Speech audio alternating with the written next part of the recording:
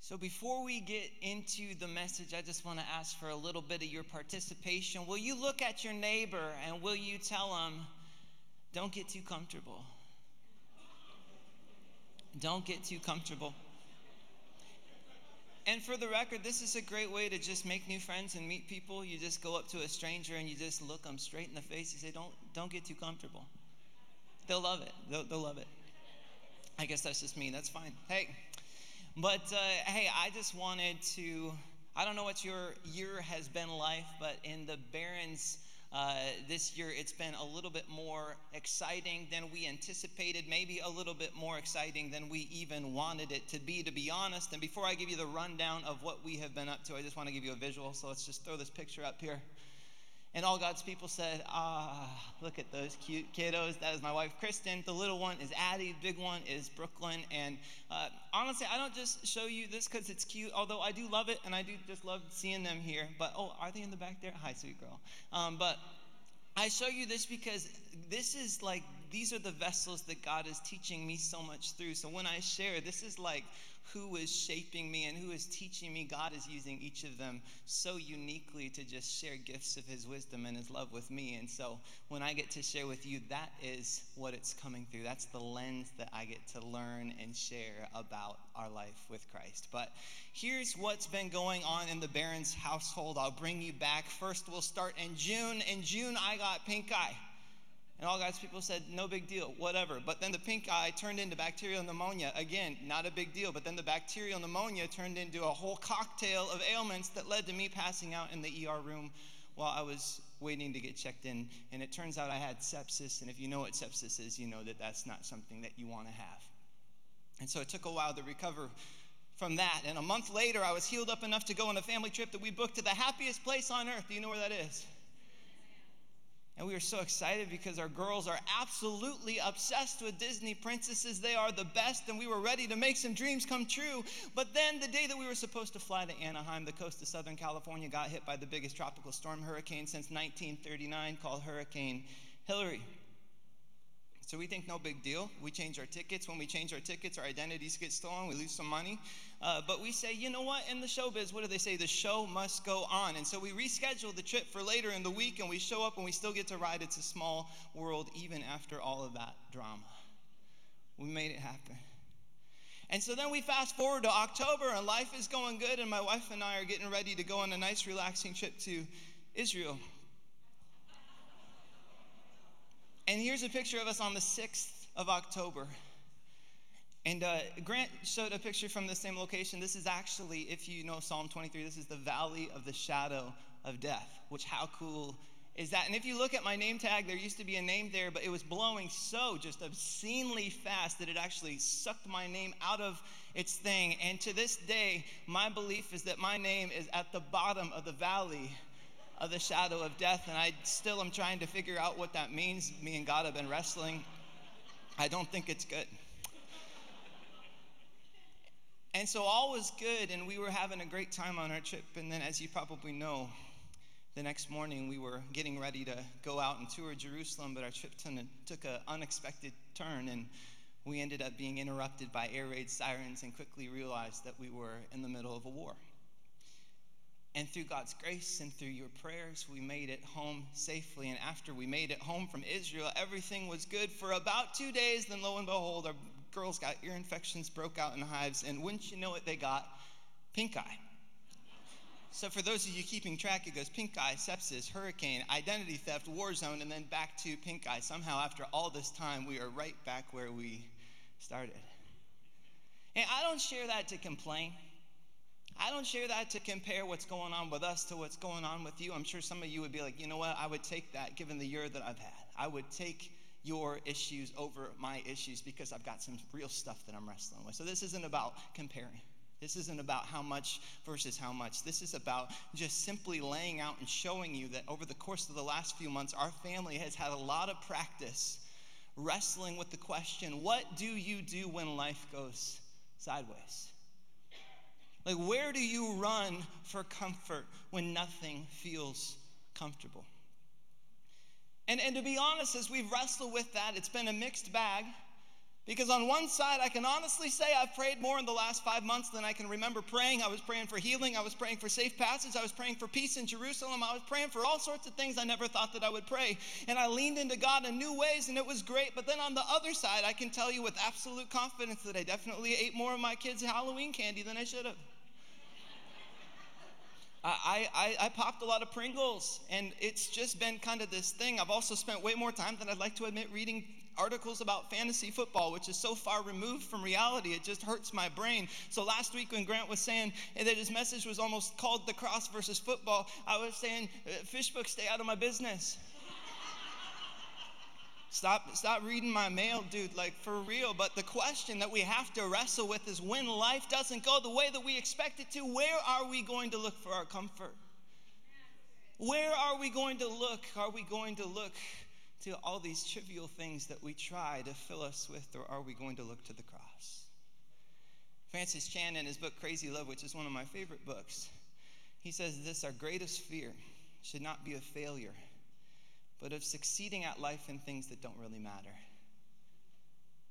Our greatest fear shouldn't be of failure, but of succeeding at life in things that don't really matter. And this is the essence of the danger of comfort, friends. It's not that comfort or comfort food or comfort items are bad in and of themselves. It's actually what comfort keeps us from. It keeps us from that which is best.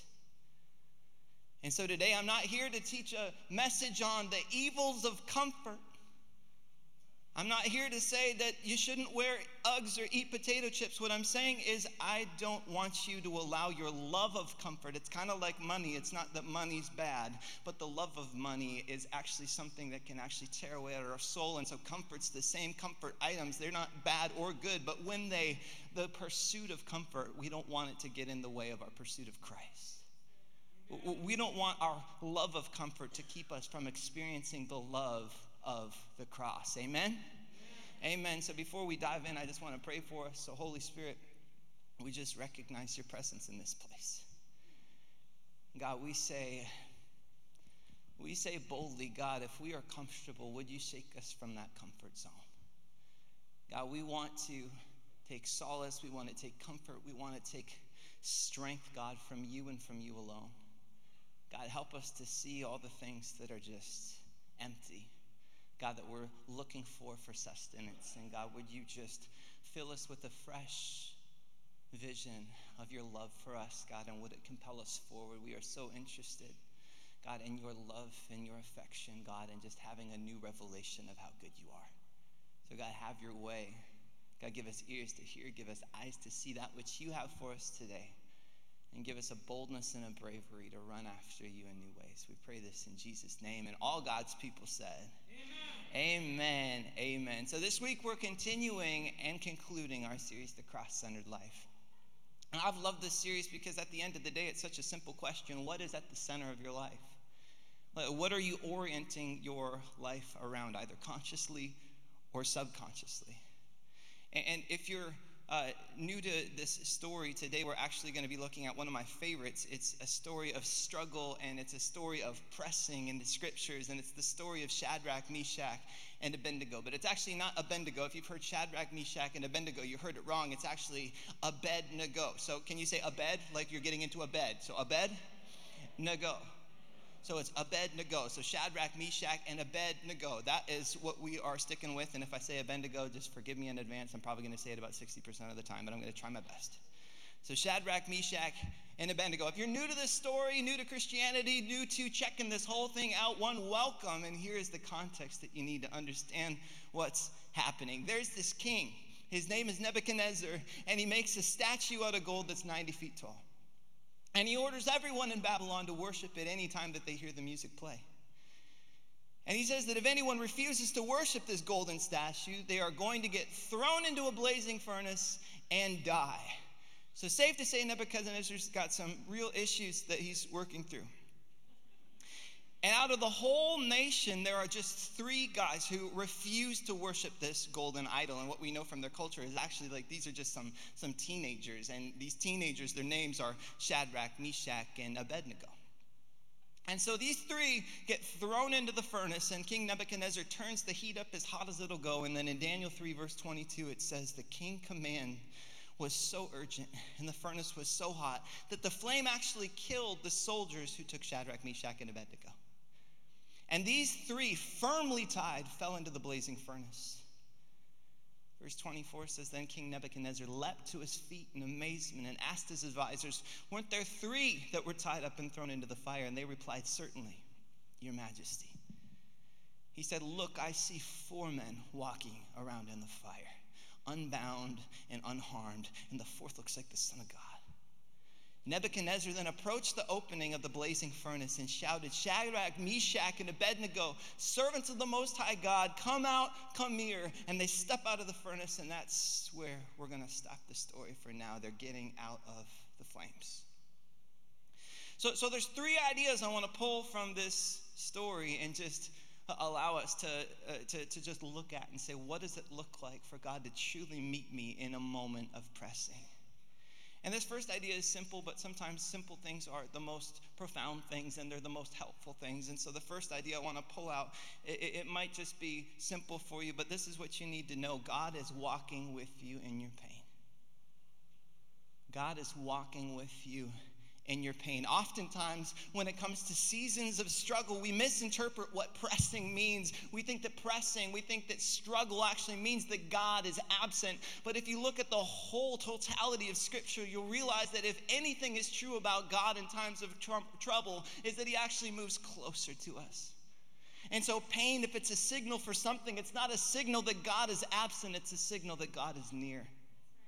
And when Nebuchadnezzar looks into the fire, he doesn't see 3, he sees 4, because the presence of God is with them in the flames, and the presence of God is protecting them in the flames. And I think there's somebody here today that needs to hear that we don't worship a God who stands on the sidelines of our life, who stands on the sidelines of our pain. We worship a God who is with us in the furnace. Psalm 46, verse 1 says, the Lord is our refuge and our strength. He is an ever-present help in trouble. And so that means that if you're in trouble today, I have good news. The Lord is near. And if you're in trouble, I have good news for you. The Lord is present in your pain. And if you're in danger, friends, I have good news. The Lord is protecting you. That's a promise from God, because the Lord your God is with you wherever you go. So I saw this interview of this old couple who had been married for 70 years, and they were just so cute, and they asked the wife, they said, what do you appreciate most about your husband? And her response surprised me. I don't know what I was expecting her to say, but her response was so simple, it kind of caught me off guard. She said, he's always been there for me. He's always been there for me. That was it. And what that means is that it wasn't about the flowers for her. It wasn't about the trips that they went on. It wasn't about the grand romantic gestures. It was simply the fact that he was present in every season. When other people were removed, he pushed in closer. And every single season, no matter what the struggle was around them, she had somebody that she knew was going to be close to her. And this is the type of God that we have, no matter who comes and who goes from our life, no matter what the pressure looks like, no matter how hot it gets turned up. This is what we know to be true about our God. He is with us in every season. He is with us. He draws close to the brokenhearted. And if you're in a time of trouble, God is near. He never leaves you. He never forsakes you. And just in case you wanted to know, he has never lost a battle, and he never will. So I don't know what your furnace looks like. I don't know what you're going up against right now. But this is what I know is true. The Lord your God is with you wherever you go, and he's closer than your breath.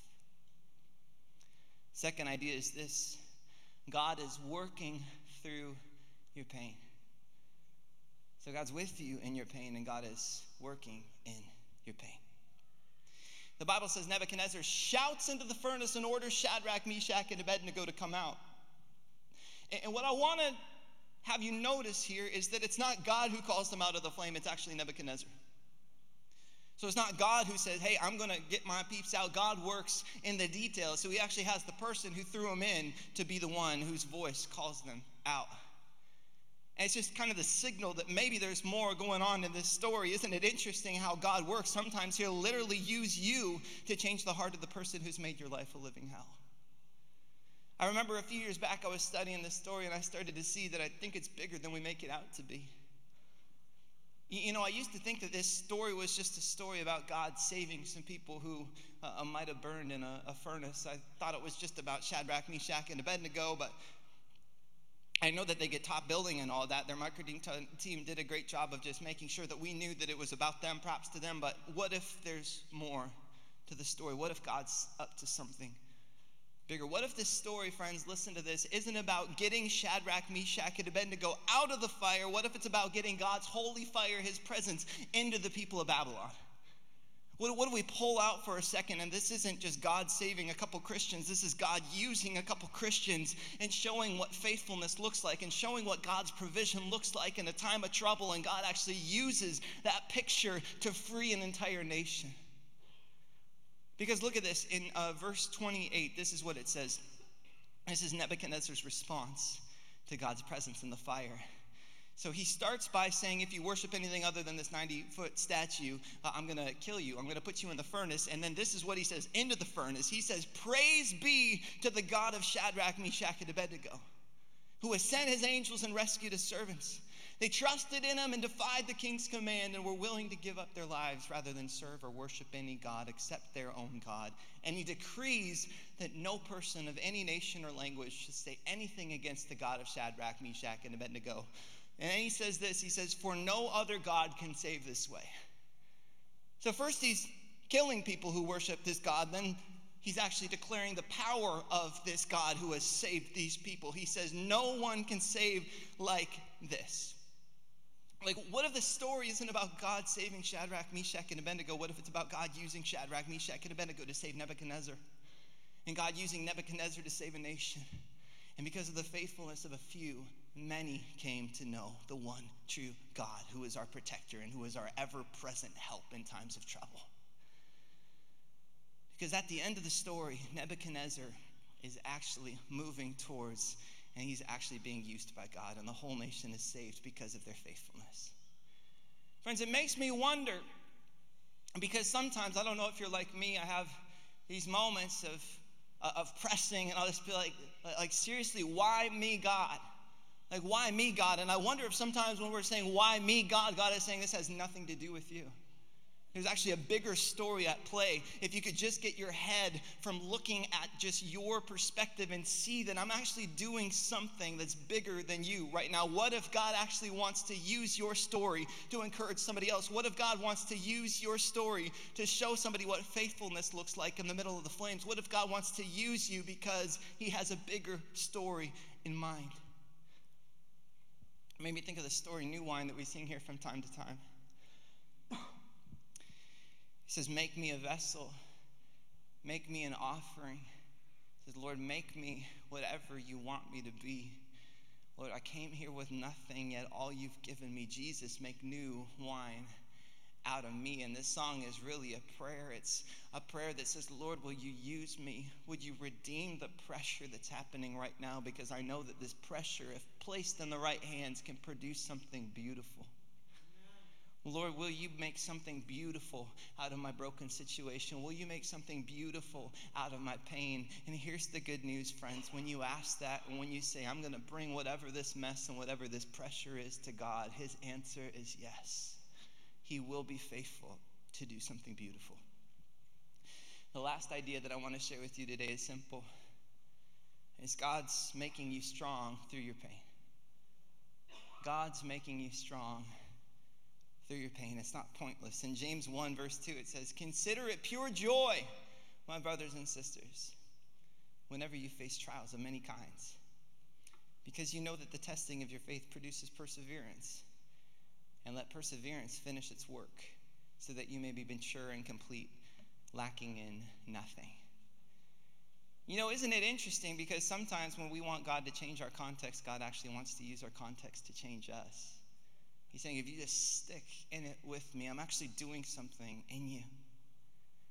You know, I've always loved this quote from JFK. I looked at it this week, though, and it sounds like he might have co-opted it from a reverend named Philip Brooks. But for the sake of now, we'll just give it to JFK. He definitely wrote this. But he said, don't pray for easier lives. I don't know if you know this. Pray to be stronger men. Don't pray for easy lives. Pray to be stronger men, stronger women. And I love that, and I find myself praying it often. Lord, would you increase my capacity? I don't want to shirk back from the responsibility or what you've put in front of me, but God, would you expand my capacity? Would you make me strong? And every time I pray it, I love it. I'm like, yes, this is a good prayer. This sounds awesome when I say it. This resonates on a primal level because I want to be stronger. The only problem with the prayer is that when we pray it, we don't often consider the process that comes along with that appeal. We don't really know what we're praying for, because to be made strong, there's actually a tearing that needs to happen. I don't know if you've ever worked out or know anything about muscles, but the way to be made strong, there is a necessary tearing. Every time that we go through resistance and we stick in the pain, we're actually tearing. And then when God, he literally designed us down to our fibers so that when our body fixes and repairs and builds, it actually builds us back stronger than we were before. And so when we're saying, Lord, make us strong, I don't want to be somebody who's praying for an easy life. I want to be praying to be a stronger a man. What we're actually praying is, God, would you bring some resistance against me? And would you stick with me in it? Because I know that that's the only way that muscles are built. The other day I was reading an article that was called The Brutal Truth About Losing Weight that most people learn too late. And even when I clicked it, I knew this is probably a trick. This is clickbait, but I was like, let's explore it, because what's the worst that could happen? You know, we could find something in here that's very worthwhile, and I'd love to share with you. But they spent the entire article just throwing around stats like it was going out of style, and I was just like, you know what, this could be going somewhere. Like, we could be on the precipice of something big. And then at the end of it, it said, the brutal truth about losing weight that most people learn too late is that you have to eat healthier and you have to exercise more. Thanks for nothing. And really the point of the article is to say, stop looking for shortcuts. Stop looking for the easy way to be made strong. It does not exist. Strength is built in the pain. When we invite God through and we say, Lord Jesus, will you come into this, and will you actually take the tears of my life and of my soul, and will you build them back stronger than they were before? The point of the article is to say, stop looking for shortcuts. If you want abs, do crunches. If you want to be strong in your faith, then go through some stuff with God and stick it out. Don't say, Lord, take me out. Say, Lord, come on in. I want to actually use this for my benefit. I want you to prepare me for what it is that you're calling me to do. Because that's the process through which we're made strong. There's a necessary tearing, and we're saying, Lord, we invite the process because we know that you're good. And the problem is when we spend our entire lives trying to avoid pain. If that's like our highest priority, I'm going to actually short circuit the process through which God wants to make me strong. If I just go to Nutella and Netflix, I'm never going to actually have the resistance to be made strong. James says, consider it pure joy, brothers and sisters, when you face trials of many kinds. Which doesn't mean we take joy in the pain. It means that we take joy in what that pain is producing. I believe there's somebody here today who just needs to know that what you're going through right now will not get wasted if you bring it to God. If you invite God in. God is making you strong through your pain. And it's going to get used if you let it. Which brings us full circle back to our question, where do you run when it gets hard? Where do we find comfort? I don't know what that answer is for you. I don't know if it is the cross. I don't know if it is Netflix. I don't know if it is an addiction. I don't know if it is a relationship where you try and control when everything else seems out of control. But this is what I know. Retail therapy might work for a minute, and comfort food might fill you up for the day, but living your life trying to avoid and distract yourself from the hardest moments won't bring you the comfort that you crave in your core. It will not do it. It will not actually fulfill the promise that it's making you. The kind of comfort that you crave in your guts can only be found at the cross. It can only be found in Christ. The Bible says this, Love the Lord your God with all of your heart and with all of your soul and with all of your strength. In Matthew 6, it says, seek first his kingdom and his righteousness, and all this will be given to you.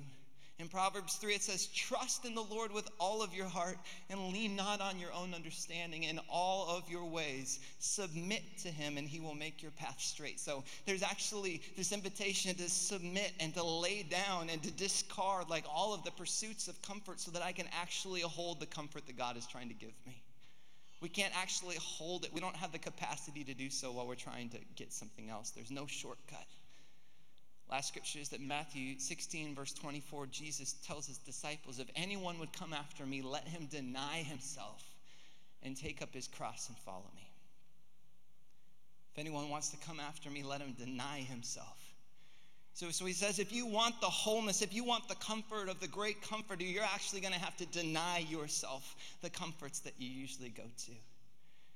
And when you actually let go of one, it opens you up to say yes to the other. Jesus says, whatever you're going through, bring it to me. Bring it to me. This is the invitation of Jesus. Bring it to me. And one of the things that I love about my kids right now is that they haven't yet learned how to cope. They haven't learned how to stress eat yet. They don't know how to binge Netflix shows. I think they would if they could, to be honest, but we haven't given them that power yet. And so they don't go to Netflix and stress, and they don't go to retail therapy, and they don't know how to online shop. And what that means for them is that when they're sad, when they're hurting, when they're scared, when they're overwhelmed, their first instinct isn't to try and comfort themselves. It's to look for their parents because they actually can do something about what it is that they're facing. When they're stressed out because they think that there's a monster in the closet, they don't online shop, they run and they find their dad because they know their dad's going to take care of business. No, if he finds a monster in the closet and there's anything that could go sideways, if we find one, pray for the monster because it's not going to go well for the monster. That's all I'm saying. They know to come talk to their dad. And to me, there's something so powerful about the effortlessness in which kids ask for help. There's something so beautiful and something so pure about how kids just run to their parents when they need comfort. And it got me thinking, what if being childlike meant bringing whatever's making you sad or scared or frustrated or overwhelmed to the feet of Jesus and saying, Jesus, I need your help. Because his Ben and Jerry's isn't cutting it. Lord, I need more than the things that I've been grasping for. I need you. I need the power and the love of your cross to hold me.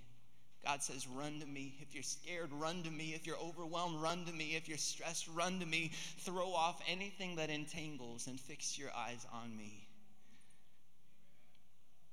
And what's so beautiful is that when we get in the rhythm of inviting God in, saying, Lord, I want to let go of the rest of this. I want to hold on to you. When we get in the process of allowing God to be our comforter, he actually starts allowing us to bring comfort to others. The way that we're designed throughout Scripture is that we receive comfort from God, and then we're called to share comfort with others. It's when we look for comfort ourselves that we get in trouble.